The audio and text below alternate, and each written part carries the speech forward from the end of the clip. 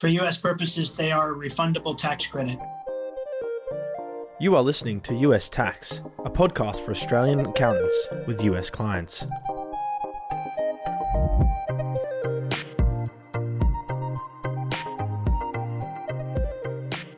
Welcome to update 6 of US Tax. This is Heide Robson. Now, I was in two minds about republishing this episode today for two reasons. Number one, the audio quality is not great. Jess just had his laptop and I forgot to check my mic, and so I'm also coming through the laptop. So, not great. And also, number two, this episode is about how to treat the US stimulus checks in 2020 and 2021 in your US and Australian tax return. And that is kind of outdated in mid-2022. So I was close to skipping this one, but Seth makes some helpful comments about timing and e-filing. So let's keep it, just in case. For U.S. purposes, they are a refundable tax credit. March and December are two parts of the same thing. It was based on, even though they're different headings as far as legislation, but the impact is exactly the same. They're just adding on to the credit that was done in March is what happened in December. They're using the same thresholds, etc. So it was just a further credit. What happened in 2020, as far as those credit payments, they are advance payments of a credit.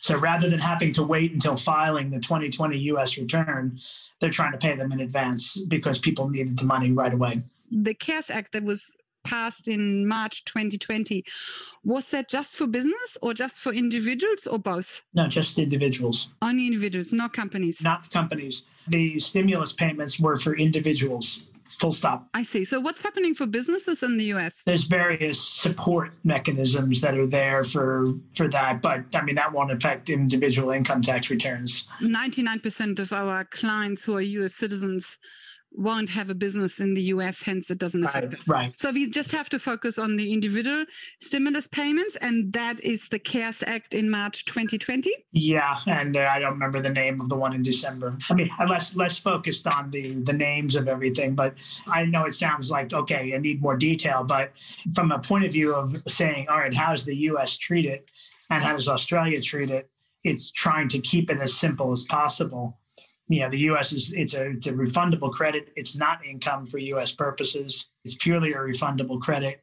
The payments that have taken place are advances on that credit so that you don't have to wait until filing the 2020 U.S. return to get it. If for some reason you did not get the full credit in advance like you were entitled to, whatever you didn't get, you can claim on the return. These credits, they are means tested. And I think if your 2019 income was below 75,000, you get the full amount. If it was below 99,000, you get a portion of the full amount. And then if your income in 2019 was over 99,000, you don't get anything as an individual, and the thresholds are doubled for couples. There are 4 different thresholds, basically. Really 4? Depending on what your filing status is in the U.S. Yeah, of course, because there are 4 filing statuses, hence there are 4 thresholds. If your income in 2019 was below the relevant threshold, then you get the full amount, or it's then phased out up to a certain amount. And they were using 2019 or 2018, whichever information they had available, because most people hadn't filed 2019 when the first one came out, and so they might have been using 2018. What they used is irrelevant because it's all a matter of the end result is 2020. So somebody might have had income that was higher in 2018. And therefore, they got less of a credit because they were higher above the threshold. If 2020 turns out to be below the threshold, then they'll claim it on their return. In the end, 2020 is the main one. So if somebody loses their job in 2020 and they have really low income, they still get the relief. Yeah, that's what I'm saying. So it's looking at that and saying, okay, regardless of what the thresholds might be, assuming you're not preparing the U.S. returns from that point of view, the biggest thing to understand is, it's a refundable credit. In that sense, the Australian tax treatment is the same as a treatment would be of any U.S. Individual tax credit, that might be there. It reduces the amount of U.S. tax that's overall been paid for 2020. So it's a refundable credit, meaning that if your U.S. tax income is 0 in 2020, you basically get the full credit. And how much is it? I think I have $600 in my mind. The first package was $1,200 for an adult, 500 for child, eligible child. The second one that passed in December made it 600 for anyone, whether it was adult or child. So you'll get a blend, of credits that are there. It's relatively little, isn't it? If you think about, if you imagine a family who lost both jobs where nobody is working or so, then these are very little amounts. But I assume then the usual welfare system kicks in. There are other things that are happening as far as unemployment benefits, et cetera.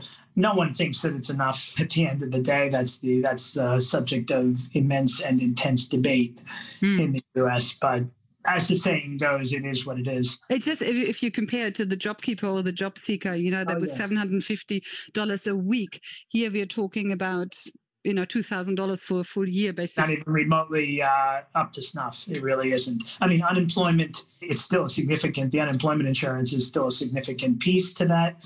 And so, I don't know how to compare the two countries overall because those are two different things to try and figure out. It's not an apples to apples comparison. Either way, I'd be confident in saying that the Australian approach was more helpful. Okay, so in the US tax return, it's a refundable credit. If you haven't received anything yet, you receive it as a credit through your tax return.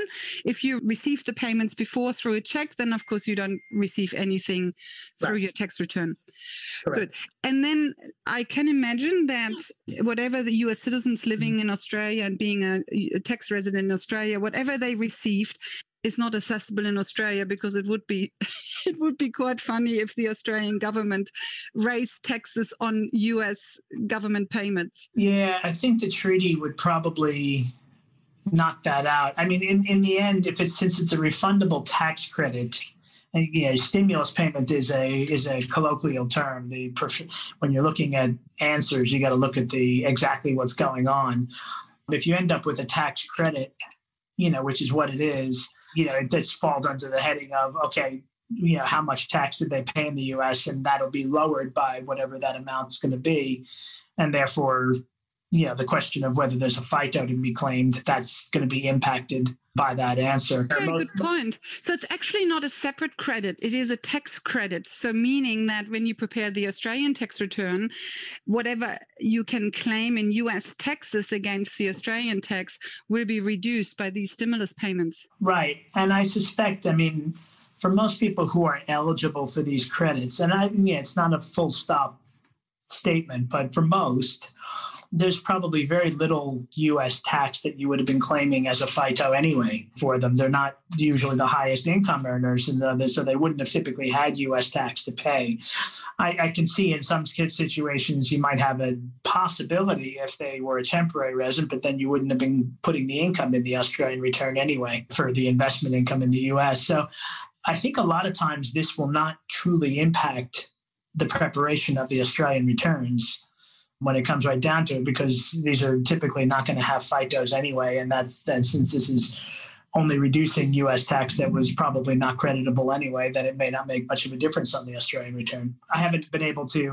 Yeah, they're only just coming through the wash now as you prepare the 2020 tax returns. But I see what you're saying, because usually Australia is the taxing country, meaning the U.S. residents pay tax here and they then receive a foreign tax credit back in the US, but hence these refundable credits don't affect their Australian tax position. Yeah, I can see where it would make a difference. For example, if you have someone who's a full resident of Australia and has US investments, interest income, dividend income from US investments, Australia gets the tax that they take a FITO for the US tax. If that US tax has been reduced accordingly, that would lower the FITO. So it depends on how much income they have in the US. If the income in the US is significant and hence makes them dependent on a US tax credit, then they would be affected by these stimulus. It would be more a question of immigration status in Australia, whether you're a full resident or a temporary resident, and type of income in the US, I think, is probably the bigger question.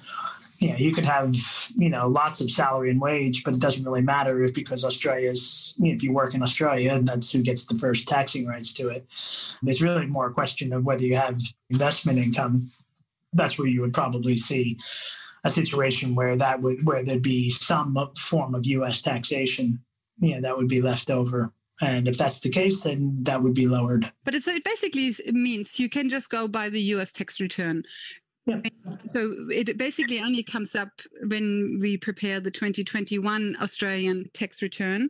We then look at the US tax return for 2020, and then whatever comes through there as a tax credit, that's what we run with. I think that's right. Even though the first payment took place in the 2020 Australian year, because in essence it's an advance on the credit, I think the right answer is really to look at the 2020 U.S. return at the end of the day. And going forward, there may be a third round of this coming up. Well, they're still got to have a lot of discussions on new legislation and what it would mean and where the thresholds would be and how much and yada, yada. So it's too hard to know at this stage. But if they did that, I can't see how that would impact 2020 anymore. They just don't have time to make that apply to 2020. I think it would have to be 2021 at that stage. And hence it would affect us in the 2022 Australian tax return. Right. So basically very simple. Just go by what the US tax return is telling you and run with that. That's my sense on it. Yeah. I mean, you have to try and, as usual, you have to try and, take an interpretation on Australian law based on something which is, not written for Australian law when you're dealing with the U.S. But, I'm pretty comfortable with that thought that, that these payments, would be exactly what they are. They're still tax credits from a U.S. point of view, which, to be honest, is a more conservative answer. If you looked at them as U.S. government payments, you'd have to somehow, jimmy them in, and maybe you could put them under Social Security, and then they would be exempt altogether from Australian tax purposes. But I don't think they don't fit the category of Social Security, and so I think this is the right answer. Okay, so the right answer is they are foreign tax credits. And hence, well, they are not foreign tax credits; they are simply U.S. tax credits. Yeah. I mean, from our view, they are foreign, but yes, I agree with you. Yeah. They're U.S. tax credits, and hence are not assessable income in Australia. I believe that to be correct. Yes. There are other types of those credits that have been in existence for a few years now, and that's why you got to look at that and say, well, you don't take that as income from an Australian point of view when you get a tax credit from another country. It's the 15th of April, isn't it? The deadline for U.S. tax, isn't it? Yeah, last year was the 15th. They moved it till July, unprecedented last year. They moved from 15 April to 15 July for everybody, but this year back to normal. So 15 April. Yeah, and actually, by the way, the IRS is not open for electronic filing at the moment, correct? I understand they're still redesigning the forms and hence can't get submissions yet. Every year, Heidi, from mid-November onwards until some point in January, there's always a shut off of the e-filing so that they can update the systems for the next year. May well be that they have not yet started the e-filing for this year, which would be late because normally it's started by this point. But because of the December tax change, the legislation that we just talked about, the second stimulus, that requires them to play around with the software again. And that's presumably why they have not opened up the e-filing yet, is because they have to be able to allow e-filing. And if they haven't done the second stimulus, then they can't e-file.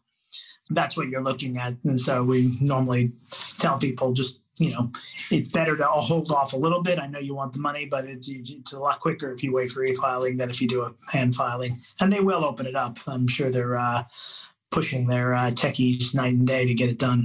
Oh, by the way, so this year it's back to the 15th of April. The 15th of July was only last year? Correct. Okay, so now it's back to the 15th of April. Yeah, I mean, U.S. citizens living here in Australia get an automatic 2 months. Yes. Until 15th of June. But if they owe taxes, then interest really in April. The IRS better starts cracking because 15th of April is not that far away. Indeed. That's why I'm saying if there's a third one that's not going to be for 2020, they just can't do that. This has already caused a delay, as you can see, which will frustrate a lot of people.